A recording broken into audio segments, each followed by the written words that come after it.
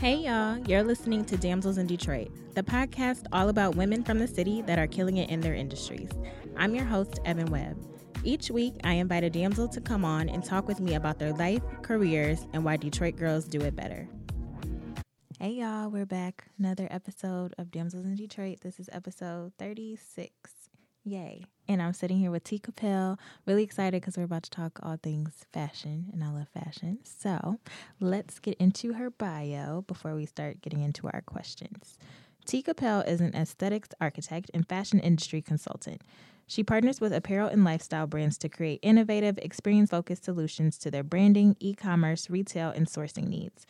Some of T's projects and accomplishments include designing cosmetics packaging for a celebrity makeup artist, serving as a creative director at the 1441 Woodward Collective, and the launch of the Fashion District Tour, which is the first and only vendor relationship building and sourcing extensive for apparel and boutique-based businesses held quarterly in LA. In addition, T has landed coverage in print and broadcast outlets including Crain's Detroit Business, Michigan Chronicle, Fox 2, and 107.5 FM, and she is a Techtown Detroit Retail Bootcamp alumna and grant recipient. Hello. Ooh, that sounds so good. I know, I was reading it and I was like, how can I shorten this? Oh my gosh. That's how I always feel. 21st ever, like, how can I shorten that? Right. How can I tell people what I do in one line? It's so difficult. Yeah. I was like, your elevator pitch is probably crazy. Oh, my elevator pitch has yet to be perfected because of that. You know, it's one of those things that I'm working on. Yeah. Well, I'm glad you're here. I'm excited to be here. Yay. Long overdue. I know. Seriously. I was like, who can be my first February guest? And I was like, oh, yeah, T. Yeah. Well, let's hop right into our questions. So Okay. My first one is just, can you talk about what inspired you to get into the fashion business? Oh, yeah. So I've always been into fashion. Growing up, I started sketching when I was in the 5th grade. Okay. So my idea of being in the fashion industry was to be a designer. That was my thing. I wanted to go to FIDM. I applied, submitted this super extensive portfolio, got accepted. Okay. And my parents were like, yo, we can't afford to send you to LA. Yeah. So that was kind of like a dream crumble for me. But later on down the line, once I went to Wayne State for a couple years. I didn't finish. I dropped out, and then I moved to Chicago, which was supposed to just kind of be a moment break. My sister was living there, and she was just like, there's not a lot going on in Detroit. I mean, mind you, this was over 13 years ago. Right. There's not a lot going on in Detroit, maybe you should just come out here and live for a little bit, a year or two, just to kind of refocus and figure out exactly what you want to do. Right. So it's like, okay, that year or two ended up being 10 years. Okay. And so when I moved to Chicago, I started working high-end retail, and I started styling and doing personal shopping for a lot of my clients I met. Yeah. And that kind of was the thing that started me kind of realizing, okay, well, although I didn't go to design school, there are so many different ways I can work in this industry and allow this to be my creative outlet. So I started the personal shopping service, started styling, and then I launched a blog. And that was kind of when I realized, okay, I really do have some influence and an eye that people can identify with. And my blog was really based on taking these high-end looks because that's what I did on my downtime. There wasn't TV, there wasn't reality TV. My thing was looking at runway shows online, and trying to figure out, okay, how can I create this look on my 22-year-old budget? Listen. So that was my blog. My blog was taking these high-end runway looks and showing people how to achieve them on a budget. Yeah. And back then, Zara wasn't really everywhere. Really you could only go to Zara if you shopped overseas or in New York. ASOS wasn't that big. Yeah. Forever 21 wasn't banging how it is now. There were not the resources we have now.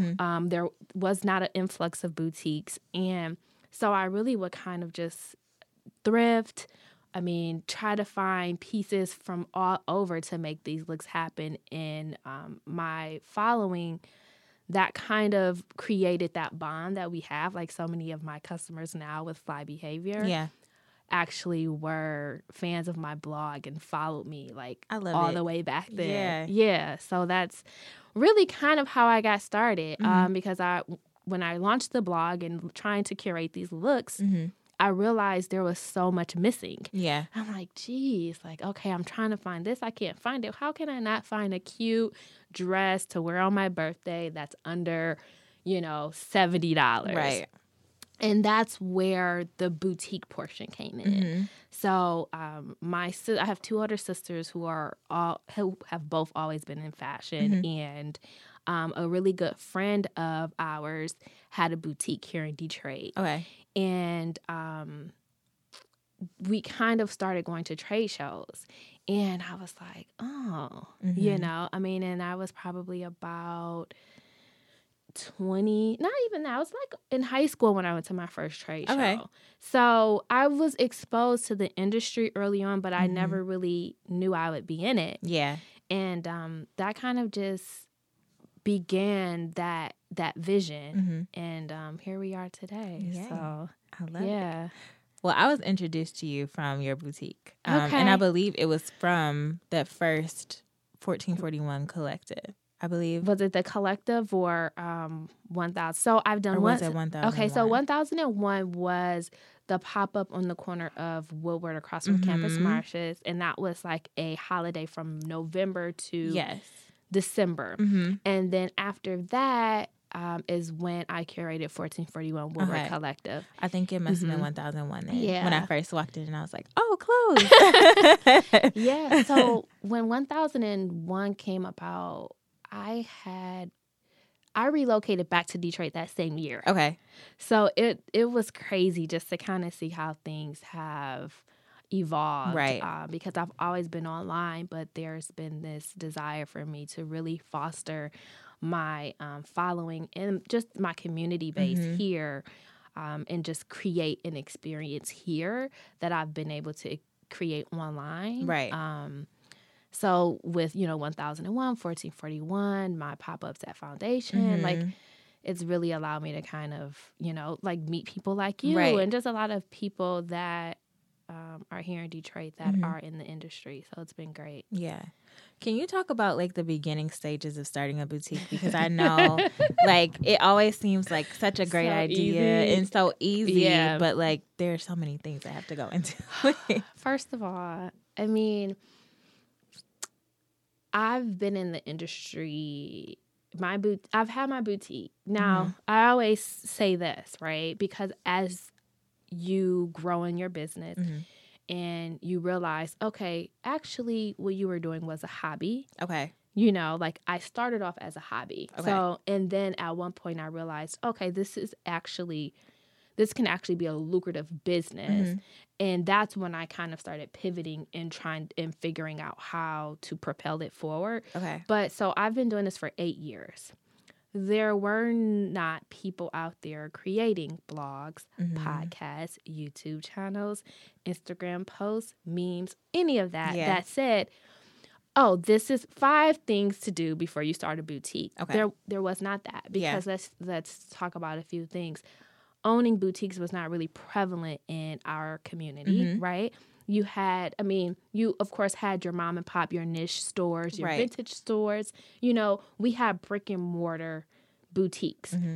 From an e-commerce standpoint, that was not a big thing, So I actually started backwards where I opened up a showroom in Chicago. Okay. Because my brand actually started with accessories. So I started off creating handmade accessories, opened up a showroom so people could come in and pick out their items. Then I incorporated clothing. I started my Instagram at that point. I did not have a website. I started my website, at that point. I did it kind of backwards. But when it comes to starting a boutique, at this point, I always ask people like, okay, a few questions to sit down and really think about. How am I competing with the market? Because right now, it is saturated. People don't want to say it's saturated because nobody's like me and like, let's be honest. Right. Okay. Whatever. Like, that's what you tell yourself. to make you feel better, cool. But let's be honest. Yeah. It is saturated. Everyone is buying from the same places. Right. You are competing for the same customers, and you have to figure out, how am I competing, right? How am I going to compete in a way that is going to allow me to not put so much money, invest so much money into the business to be able to turn over a profit? Right. Right? Am I doing this full time while I'm going to be working? Because I'll tell you, I was doing this in conjunction with a full-time job until I moved here to Detroit. Okay. That was the reason for me moving. I wanted to be able to go full-time in the business. Okay. At some point, that is something you're going to want to do. So go into it with the game plan of, okay, this is what I need to be able to make in my business to leave my full-time job. Right. There's so much, right? I just say sit down and think about, who is my customer? How is she different? Who is she currently buying from? How am I going to obtain her? How much is that going to cost me? Right. Can I afford that? How am I going to be competing with larger retailers? Because right now we are in a place, and I was just talking about this. I put a post up on Instagram the other day and on Facebook. We are currently in the market in a place where the larger retailers are adopting small business practices, right? They see, and I had this conversation. I have a mentor. She lives in LA, and she is she was the international buying director for Forever 21 for over 10 years. Wow. And me and her had this conversation 3 years ago. Okay. And she said, T, you are in a great position as a boutique owner because you can pivot, you can move, you can do things without getting approval, without having to test the market, you can do whatever you can wake up and say, hey, I want to try to do this. Whereas these larger corporations cannot. Right. Now, 3 years ago, that was 3 years ago. Today, you see things like, Glossier, who is doing pop-ups now. They're about to open up one in Atlanta this month. You've seen Supreme and Louis Vuitton collaboration pop-ups. Yeah. And they have the money to put behind these efforts. So they can adopt our small business practices as pop-ups and brand, influencer collaborations and collective brick and mortar spaces. But then they put money behind it, and they're able to actually saturate and be in different places. Yeah. Whereas small businesses, we are not. So I think it's important to go into starting a boutique at this point, knowing that and knowing it's not going to go away. So how are you going to compete not only with your small businesses, your other small boutique owners, but also with larger corporations who are throwing, who are grabbing influencers, bringing them in, designing collections, and then putting it out like, hey, that's true. It's you have to pay attention to the market. You can't just be a boutique owner. You have to really look at how strategy and innovation plays a part in your success, because without it, you are going to look up and you're going to be behind, and like, hey, geez, how did I miss that? So I know I just said a lot, but I would just dissect that and really think about all of those different things before even deciding to start a boutique. Yeah, because I just think people are like, oh, I dress cute, so I'm about to, and it's like, okay, no. I mean, but knowing where to go, knowing how to buy, having the eye. Yes. You might be able to dress yourself, but that does not mean you can dress other people. And really, what I have learned is having a boutique is not about that. It's not about buying things that you like. Yeah. It's about curating things that your customers want and need. And I'm glad we're talking about this now, because my next question was about inventory. So I just wanted to know, like, where are you sourcing your pieces from? And when you're buying, what makes you think, like, okay, this is going to do well, or this can be in fly behavior? Right. Man. It's like such a moment for me. Like, so I source from everywhere. I source overseas. Of course, everyone knows I do a lot of my sourcing in LA. And that is one of the reasons I started the LA Fashion District tour. And I started Boutique Like a Boss, because that portion of your business is what is going to separate you from other people. you can go on 5 different boutiques and you're going to see some of the same stuff. Yep. Me, I do the complete opposite. If I've seen this, I don't want it. Okay. And that is what my customer base has come to understand. They know I'm going to search high and low. Like, I spend hours, whether I'm in the fashion district, whether I'm online at a trade show, you have to do the work. Yeah. You have to do that legwork. And that legwork is not fun. It's not cute. I've had people show up, and see people at, markets with heels on. I'm like, baby. Yeah, this ain't that. Listen, anytime you see me, I am in sneakers. I am comfortable. I'm cute, but I have on a red lip and I have on some sneakers. Right. Like, that's what you're going to get. Because it is intensive. It's a lot of work. You have to do the legwork and you have to be detail focused and oriented. So I may see something and it might be cute. Like, one person's like, oh, that's cute. I'm going to go in to look at the details. Okay. I'm going to look at the buttons, the hem, the trim, if it's lined, the sleeves, all of those different details, the waistline, the elastic, and I pay attention to the feedback I get from customers. So if I have customers that say, I don't like dresses that have elastic in the waistband, I'm not going to buy dresses with elastic in the waistband. Yeah. Or I'm going to buy a dress with elastic in the waistband that's thicker, because I know when I put on a dress that has thin elastic on the waistband, it gives me muffin top. Yeah. And it also ravels, it twists. Yeah. So you have to pay attention and you have to look at that. Like, if it does have elastic, how is it laying? Those are the details that you have to look at, and those are the details that your customers will pay you, $10 to $20 more for an item that they can possibly go to so-and-so's boutique or so-and-so's store to get. Because that's another, thing where you have different manufacturers that create product, and they create it for different sources, right? So you might have one manufacturer that sources the same dress for 20 different places. Okay. Right? One of them could be like a well-known store, and one could be an Amazon marketplace. One could, you can have one item sold on all of these different spectrums that are all made from the same manufacturer. Okay. You can also have that dress that is a designer replica that another manufacturer has made, right? They may have made it with a little more quality. So this is 2 parts that I want people to understand here.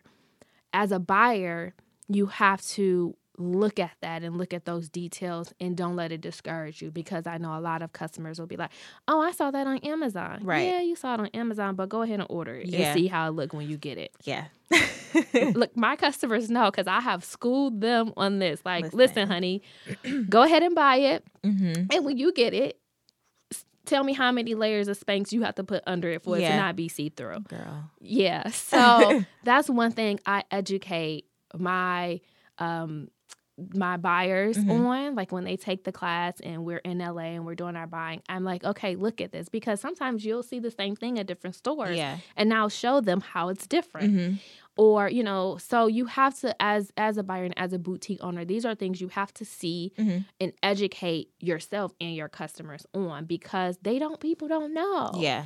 It's like, oh, this is on Amazon. It's like, yeah, that's on Amazon, but when you buy it, it's going to look different. Yes. Than, buying it from, a boutique owner who has done their due diligence. Now, I'm not saying that that's everywhere. I'm saying that's how I operate. Yeah. I don't know how other people, but that's one of the things I make sure. If it is an item that I've seen on the marketplace, I make sure I compare it to see that it has quality, because that's one of the things that my brand stands on is quality. Whether it's a trendy piece, a classic piece for your closet, it has to have some quality behind it, because I want you to keep wearing it. Right. So I ordered off Amazon for the first time this past summer, and I was like, I'm going to just try it, because people keep talking about, like, oh, Amazon. And I've never been that girl that shops on Amazon. Like, I'm always like, I'm going to just go to Nordstrom or, like, whatever. So I was like, let me try this. It's like $28. I'll get it in 2 days. So I got it. And I wasn't I wasn't in love with it, but I'm like, I don't hate it. Right. So I ended up wearing it, and I washed it. In the, like, how we're going back to, like, the elastic part. Like, the pants are done for. I can't wear them ever again. So I'm just like, well, I'm glad this was only $28 because, and like, I can't do anything with it. Right. But I think that that's a part of the culture now. Fast fashion is a part of the culture where you have people who like, okay, I'm just going to wear this one time. I'm going to buy it. I don't care if I can't wear it ever again. Yeah. It was just a look for an occasion. Right.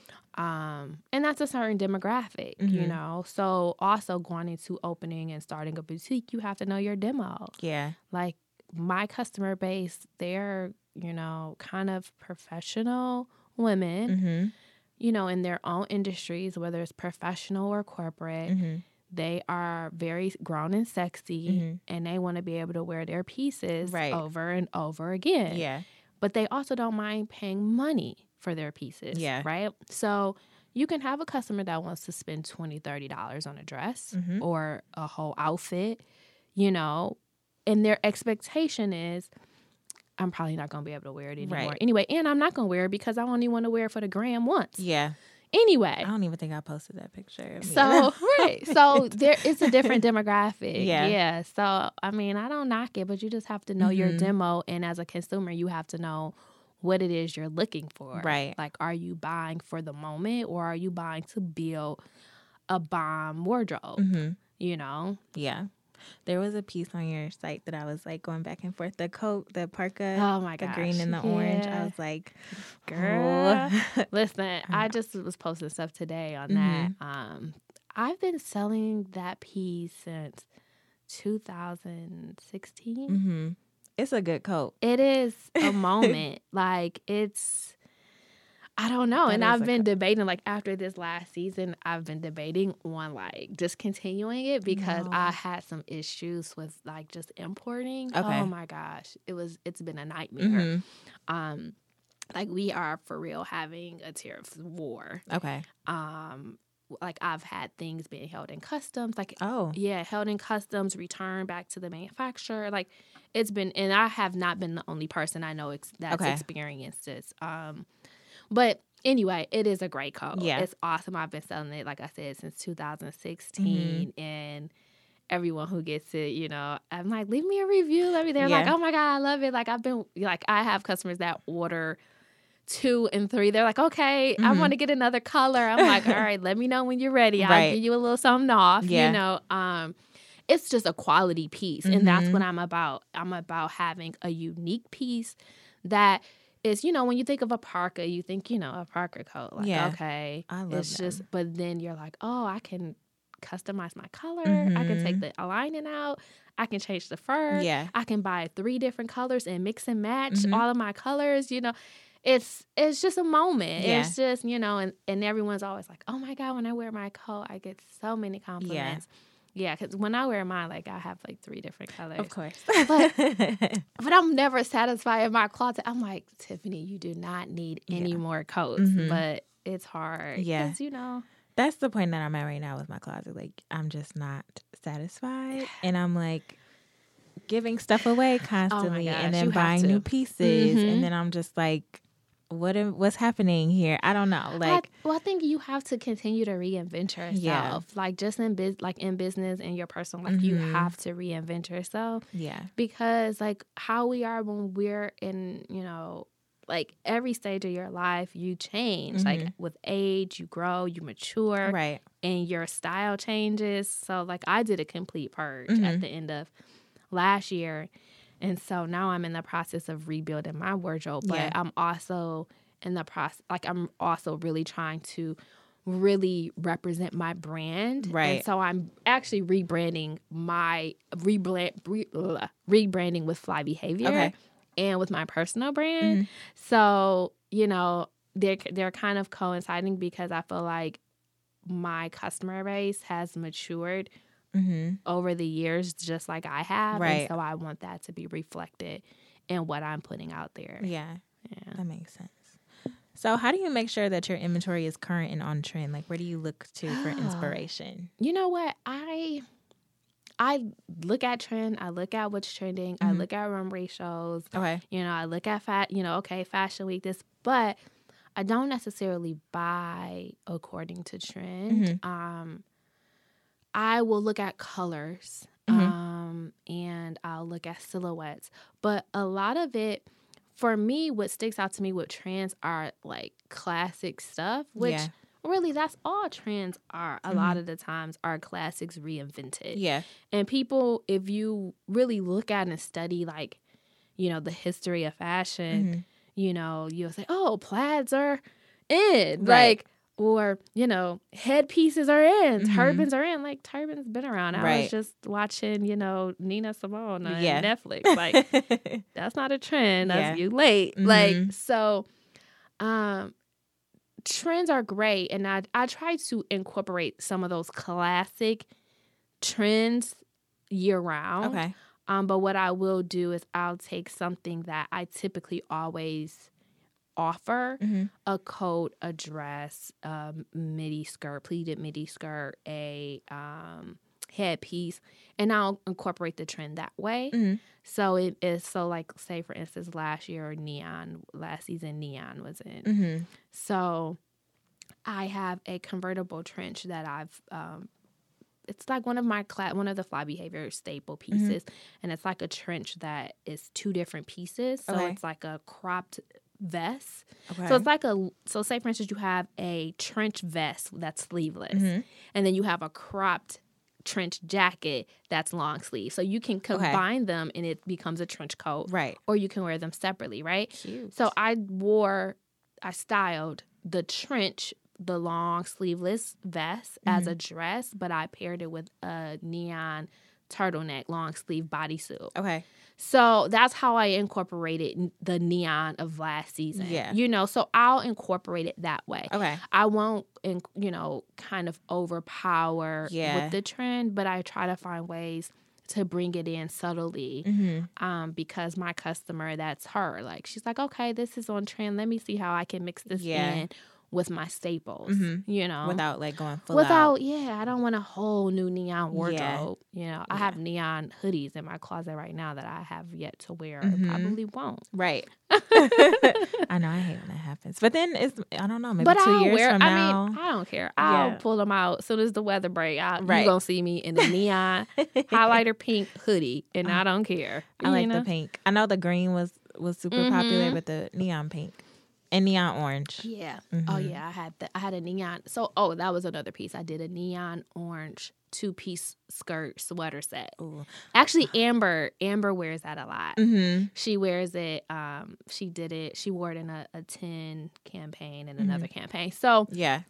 Like things like that. Right. Where it's like, okay, it's a sweater. It's a skirt sweater set, but it's neon orange. Yeah. Like, so it's cute. Yeah. Love it. Can you think of an item or a couple of items that you bought because you're like, this is gonna do so well in my boutique, and it just did not? Flops. Geez, which items? Okay, so for one, off the top of my head, so I had this green high-low maxi dress. Now, I was like, oh, this is so cute. And actually, I ordered it because I really wanted it for myself. This gonna be the one. I'm like, ooh. Well, I was going to the Veuve Cloquet Polo in New York. Okay. And I was like, oh, this is gonna be a look. Yeah. And so I was like, because I was looking for new items to bring into the boutique. And then I was like, oh, this would be a cute dress to wear. I was like, I'm gonna order it. Yeah. So yeah, it did not translate the way I thought it was going to. Okay. But the thing about that is you have to figure out, you might bring something in and it does not go well, but you have to do a few things. Restyle it. Yeah. And before I say that, one of the things I learned is be patient. Like, of course, you don't want to sit on inventory because that's money. Right. That is because, your inventory is an investment. Right. And that's what a lot of people need to understand. Going into business, you're into a boutique business, your inventory is an investment. So you have to choose wisely, just like you choose the right house, the right company, the right this to invest your money in, you have to choose wisely. And that was something I didn't choose wisely on, and it was a very expensive item. Okay. But so what you have to also remember is just because something doesn't move at the moment doesn't mean it won't. Okay. So if you've pushed it for 2 weeks and nobody's biting, pull it back, take it off, sit on it, bring it, restyle it, reintroduce it. Okay. You know, because sometimes people just not feeling it at the moment. They not right. They're not there with you. It's too soon. There's no occasion. It's too close to Christmas. It's green. They don't want it. Or Christmas just passed and you bringing out this green dress. It reminds them of Christmas. Right. Or that's you true. Have a sparkly item and so those are things I've learned over the years. Like, I like sparkles and I like to dress them down. Okay. I'm not a sequence on New Year's Eve girl. I wouldn't wear sparkle on New Year's Eve. But I will wear it on a random sunny day with some sneakers or whatever to dress it down. Everyone doesn't think like that. Yeah. So the fact that another item, I had a shimmery jumpsuit. Actually, I just had it. Now, it's a part of my collection that's in Foundation Hotel. Okay. But I sold out the first time around Thanksgiving. Okay. Everyone was buying it for holiday. But it was an item that I'm like, you can wear this like anytime, right? So it's like a pink glittery suit. So I sold out the first time. Oh, the blazer? Yeah, the blazer and trousers. Cute. Yeah. So I sold out like in like 2 days the first time. Okay. Brought it back. But at that point, it was like 2 weeks before New Year's Eve. I think I sold like 2 sets. Okay. So that like next 2 weeks, like in January, I didn't really sell any of them because people are like, oh, it's after the holiday. Right. Why did I want this? Your mind is thinking holiday. Yeah. But then I started selling it again like last week because it's a pink glitter Valentine's Day suit. Valentine's Day. Who doesn't like pink? You can you can wear a sparkly blazer with jeans and a strappy heel. So you have to think about stuff like that. It might be the timing, not the item. So take it away, bring it back, style it differently, show a different person wearing it. It's all mind tricks. Yeah, for sure. No, that makes a lot of sense because, like, you know, certain colors, certain patterns. Exactly. I know people don't like to do plaid year round, but I'm like, why not? Yeah, like plaids, florals, certain things, red, you know, green around Christmas or after or right, you know, you really have to pay attention to those type of things that consumers associate. Because most people do buy for the current occasions or seasons. So that makes sense. So you also do brand development and you help other business owners cohesively tell their brand story and increase visibility. So why is branding so important and how would you describe your brand identity? Branding is important because it's the details in everything that speak for you. You know, when you can't speak for yourself. Right. It's really important for me because, you know, I want to be able to tell a story. I want to be able to tell a story that explains who my brand is for, what you can expect. And a lot of that has been quality. I want people to see, like, okay, this is a quality product. This is an inclusive brand. And me and you talked about that because that's one of the parts of branding that I'm really working on this year. Yeah. So it's really important just so that you can put out there what your brand is about without having to specifically say, this is what we're about. Someone should be able to look at your social media, look at you, and be able to tell, like, this is what we're about. There are so many small details. And when I speak branding from a collateral standpoint, I really talk to people about the small details that people do not pay attention to. I mean, from photographing apparel for your store and your clothing is wrinkled. not having the proper tags on garments. Yeah. Having mix match hangers, having wire hangers from your closet at home, having rolling racks that are about to fall over, have, like so many different things. If you are in a physical store, like making sure that things are neat and clean, like all of that is a part of your brand. And those are the things people don't pay attention to. People pay attention to, okay, I need a logo, I need business cards, and that's it. Yeah. And then they get started and they're out here and you're having a pop-up and you have, your display is not cohesive. You want to have items that are going to make people remember your brand name. Yeah. So tags, hang tags on your garments. If you are a boutique owner or if you are a brand, you should have those type of things because they allow people when they leave to remember. Like, I have tags and I see people, they'll take a picture of the tag. Like, okay, so I can remember that. Right. If you don't have those things for people to remember and identify your brand, then they won't remember you. Yeah.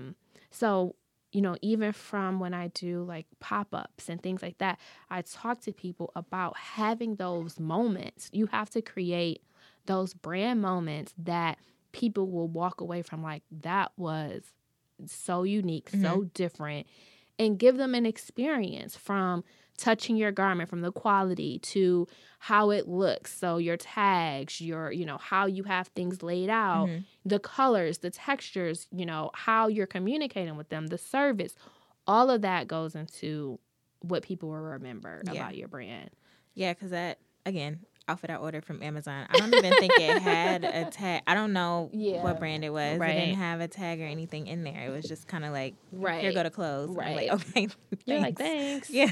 Like, what if somebody was like asking me about it? Like, I can't tell you anything. No. So I'm like, I got it on Amazon. I can send you the link. Yes. But like, it's so much easier just to be like, oh, I got this from Fly Behavior. Here's their here's their Instagram. Yeah, I know. That's where people are like, are you on Instagram? Yeah, I'm like, absolutely. Yeah. So even so there are just things like that. Because I've always, like, my eye for detail. I mean, it's like, granted, it's what has gotten me this far in the business and the industry. Yeah. So I pay attention to everything. And I am a small business advocate. Like, I love, like, talking. Anytime I'm doing a vendor show or a pop-up, or I'm even just walking through and having conversations with people. And, I always I pick up on different things like you're... Like, one thing I always notice is, like, people that have, like, scrubs and oils and things like that, they use paper labels. Okay. And when you use a paper label, the oil in your product is going to erase the label. So how is your customer going to know? Yeah. Man, what was that scent? What was the fragrance? Who was that? I bought it at a pop-up, but I don't remember because I didn't get a card, but the label is smeared from your product. So they can't. So those are the things because a lot of it goes beyond the aesthetics. Like, yes, it's about the aesthetic. Right. But when it comes time to choose which way to go with a lot of that, you have to think beyond how much it's going to cost you. Yeah, it's cheaper for me to just get the paper label from Staples and print it on my computer. But when someone wants to reorder, how do they reorder that scent that they loved if they don't remember, if they don't know what it was? Yeah. Right? So those are just the things that are really important when it comes, like, branding is so beyond, your website, your logo, your, of course, your brand image. Drill down to the experience, the customer experience, and make sure the decisions you make are aligned with that. Yeah. Makes sense. So you started the LA Fashion District Tour so that you could provide a hands-on experience that connects boutique owners to a number of vendors. Yes. So can you talk more about, like, how many people get to go on the tour, where you guys go? Because I went to the Fashion District for the first time last year, and I was like, this is crazy. I was going to say, how was your experience? So I didn't know what I was walking into. I was like, because I was with my mom and her best friend. And so she's like, her best friend, I call her my aunt, but she's like, we're going to go to the fashion district. So I'm thinking like we're about to go on like Rodeo Drive. You're like, oh, I'm cute. Right. Photo ops. Okay, listen. I'm like, I'm not about to buy nothing, but like at least I get to like say I touched one of these bags, like whatever. But we walked in and I was just like, where the hell am I? I'm like, this is just like so much was going on. And I was like, well, I just saw this piece online somewhere for like $500, but I'm looking at it and it's like, you know, like just it was crazy. But then I like once we got like into the thick of it, I'm like, wow, this is really interesting. So yeah, it is. Yeah. And people don't really understand. So you don't understand how many people I get like, well, why should I go with her? I could just go by myself. Okay. Yeah. Yes, you can. It is and overwhelming. You are not going to find what you're looking for. You're going to waste your time. Mm-hmm. Go ahead. Yes.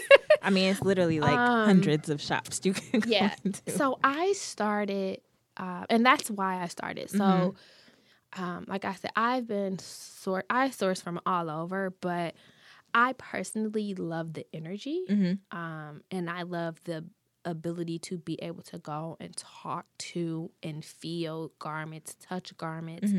There's so many different elements to it, right? There's the vendor relationships. So the more vendors see you, the more you communicate with them, the more they are going to communicate with you. Meaning, when they get new stuff in, you're going to be the first to know. Right. That's imperative to your business and competition, especially with such a saturated market. Right. You want to be the first to know. You're going to get text messages. Like, I don't have to go online to buy anything. Okay. If I didn't want to. Yeah. Like, I get messages with, this is everything new that just came in. I mean, so those are the types of relationships you build. There are so many hidden showrooms that in buildings here and there and there, like people have no idea are there. So there are different parts of the fashion district. So you have a lot of like consumer stores. So anyone who does not have a resale license that's not a boutique owner, they can go in and shop. Okay. On Saturdays, they have sample sales. So a lot of the showrooms that have like old goods that didn't sell or just like broken up packs, ones or twos, they resell their product. Like they'll resell it. Like sometimes you can go get stuff like 3 for $10. Yeah. Like it's so cheap. Yeah. But there are items that, are just left over. So those are on Saturdays. So I get a lot of people that message me. They're in the fashion district on a Saturday. Like, well, where do I go? Ma'am, showrooms are not open on the weekend. I don't know who you should have did your due diligence. Yeah. You had the opportunity. I mean, I've had people, they do that. They're like, well, I couldn't do the tour, but I'm in LA right now. No, it don't work like that. So, so on Saturdays, you can do sample sale shopping, but the wholesale showrooms are not open on the weekends. So there's different parts of it. So you have the alley where you can like go get anything. Yeah. They have knockoff makeup, which you should not purchase. Yes. Perfume, everything, shoes. Yeah. You can get you a Cuban link. You can get you a dog collar. You can get a phone case, some house shoes, some luggage. I was floored. Some sunglasses, a swimming suit. And then you can go get you a taco. A men's tie. You can get you a taco. You can get you some Mexican, what is it called? The corn. Yes. Which is so good. You can get you an icy. They have a smoothie spot I love. Everything. Listen, you can get anything your heart desires in the fashion district, right? But it's so big, right? So there's different, they have prom dresses, they have men's clothing, but you have to know where to go. So there's a part of it that's open to consumers where you can just go and buy one or two, but then there's a part that's just showrooms, and then you have manufacturers. So I started this tour because I know how beneficial it was to me to build those relationships. And I always would get so many questions. Oh my God, you always have such unique stuff. Where do you do your buying? So I'm like, okay, hey, I can't really explain it to you. I can bring you along the ride. And then I started opening it up to designers because there's also the textile portion. So you have a portion where you can go buy wholesale fabrics anything from silk to leather to mohair to, all of the trims, if you want to buy you some Chanel patches to put on something, I don't know. Listen, anything you can desire is there. Because I know, so it's a brand called Mira Estelle. She makes handbags. Yep, she's based here locally. So she took the tour, and she was able to connect with different fabric wholesalers that she can get her leather from, whether it was faux leather or regular, and then your findings, your buttons, your fastenings, your chains, all of that. So I cover all of that within the tour based on. So I typically keep it max at 10 people. Okay. I find that 6 is kind of my sweet spot because I do spend one-on-one time with each person. So like Mira, like, okay, you're a designer, which everyone else is mostly, a wholesale. So let me be able to kind of spend some one-on-one time to take everybody to different places that can benefit them. Right. I sit down and do a one-on-one with everyone before we go to the tour. Okay. So that I'm very clear on what are your business needs, who is your customer, what type of pieces are you looking for, what have you found that you didn't like, what was the problem, what was your pain point, and then I strategically plan where we will go based off of that feedback. Okay. So it's really different from you kind of just going out there and wandering aimlessly. Yeah. Versus going with someone who knows the business, who knows the lingo, the language, who can speak to the vendors. Because a lot of times they will try to finagle you. Yeah. They will try to fast talk you. You have to just be really careful. Like I know certain vendors, like I've had my credit card information stolen. Oh yeah, like there are certain things. So you have to really pay attention to what you're doing because, going out there and you don't know and you're kind of just like, let's be real, this is still a business. Yeah. These showrooms still have people that work for them that might not necessarily have your best interest at heart. They are probably making, very much minimum wage. So there's still an element for you to be concerned about, not even concerned, but you want to pay attention and know where you're going and what you're looking for and how to conduct yourself in a manner that, will be able to bring you profits, get the relationships you want, and quickly, because you can go out there and walk around for 8 hours and have nothing. Literally. Yeah. Yeah.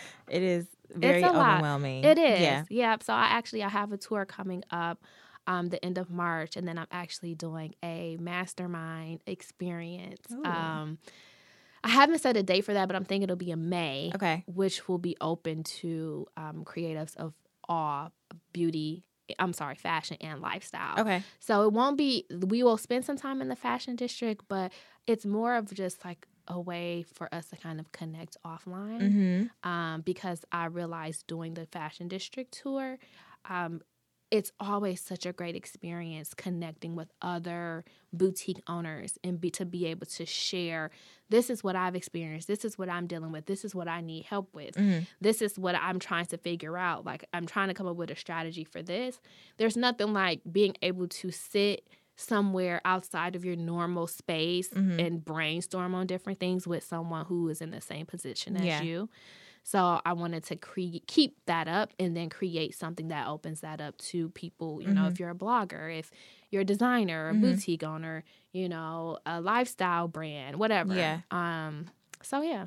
I love that. That is, like, amazing because I feel like you definitely need help when you go. Because, like I said, I just went just to shop and I was like, I'm tapped out. Like, I can't do this anymore. Because, like, they will try to hustle you, like, oh, $40. Like, sir, I just saw this. Like, I know. And that was the thing. So, and I know this. So even when we go on the tour and people will be like, oh, I want to buy this. And I'm like, oh, how much is it? And they're like, oh, they said $40. I'm like, this is over there, for less than for $9. Yeah. Come on now.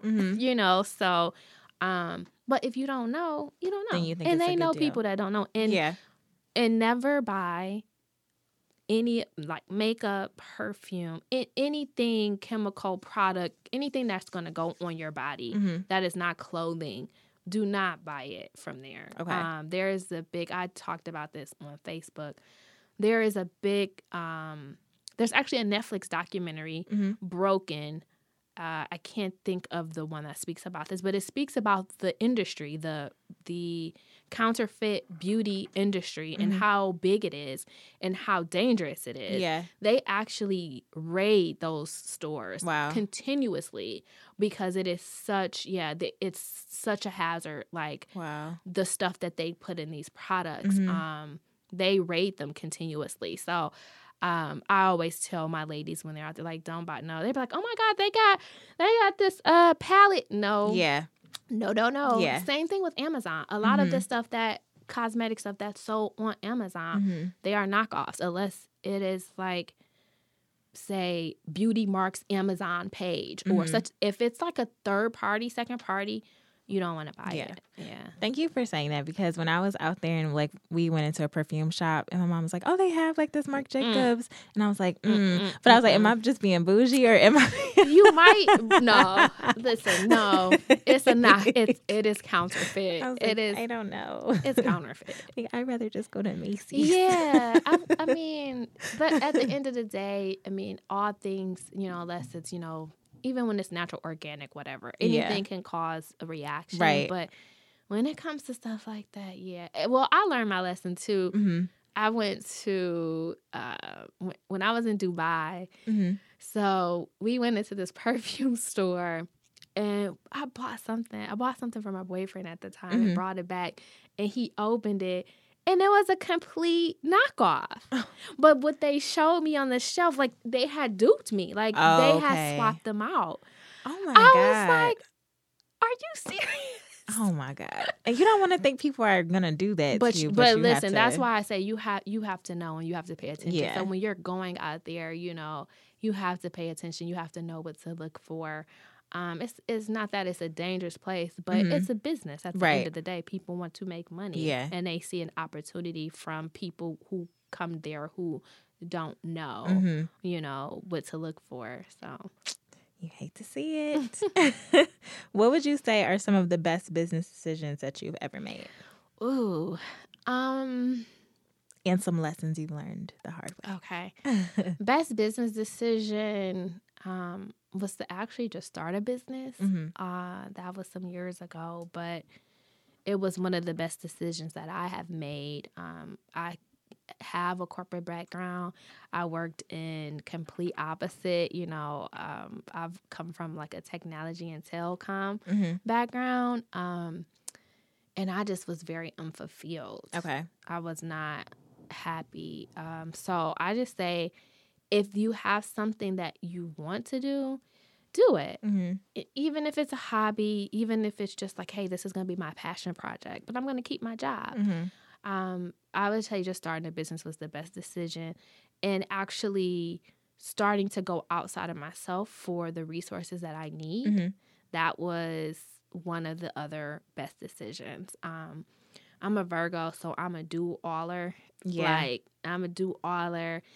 My passion, and my passion is like my baby. I take everything serious. Like, I don't play about certain things. Yeah. And it's really hard to let go of certain things and let someone else come in and really help you. Yeah. I'm a control freak in that way. And understand. And I'm still learning how to relinquish that control. But a lot of that is what I have learned is,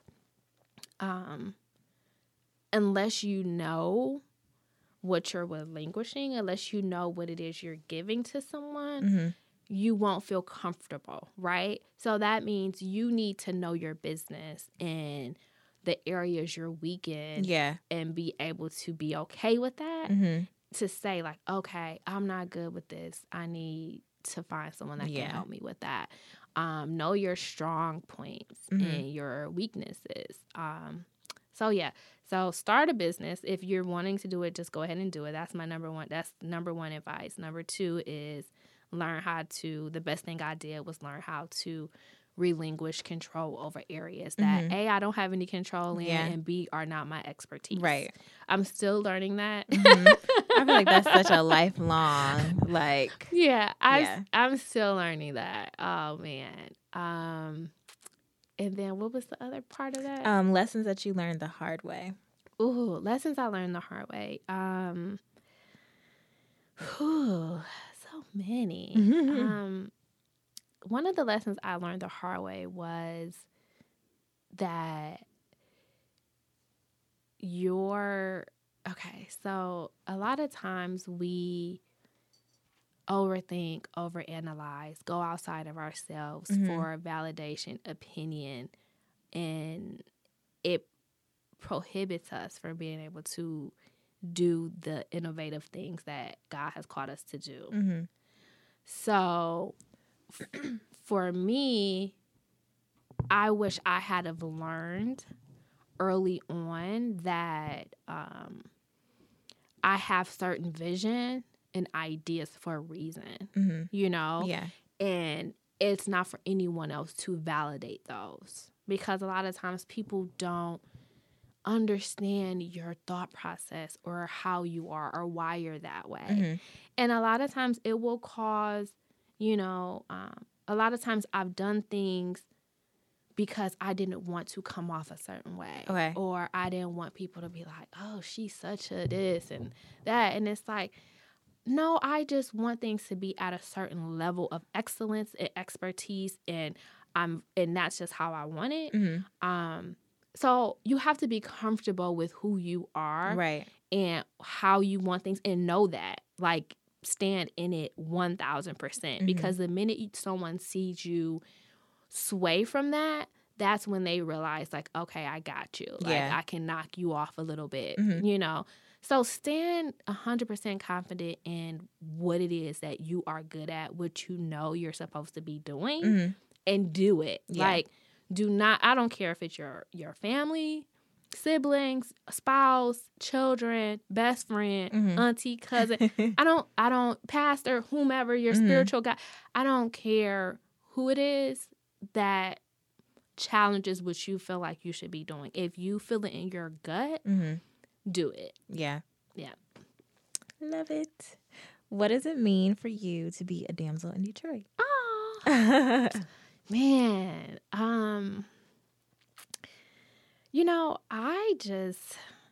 I love my city, I mean, I always just think about the memories being in my, just growing up, being like a teenager to being in my 20s. I'm telling my age. And just like, gallivanting around the city. It was a different city then. It was a completely different city then. And so it makes me really proud to see what it has become. But for me, my place is to not forget the history that I was a part of, and incorporating the new Detroit that I've experienced with the old Detroit. That's what, being a damsel in Detroit means to me. It's merging those communities, because I was fortunate enough to have a community before I moved to Chicago 10 years ago. I have a community and a following within business from then. I'm an old school Detroiter. I've been doing this. I say that. Look, I say that as humble as possible. Yes. But I've been doing this. So because of that, I find it really important to merge those two together. I always laugh about that. Like me and certain people will always laugh, like, oh, that's so, like, early 2000 Detroit, and I find it's important to keep that balance for me, because the new Detroit, quote, air quotes, is different from what, anyone who grew up in Metro Detroit in their, in our 20s, I'm in my 30s. So it's really a different space.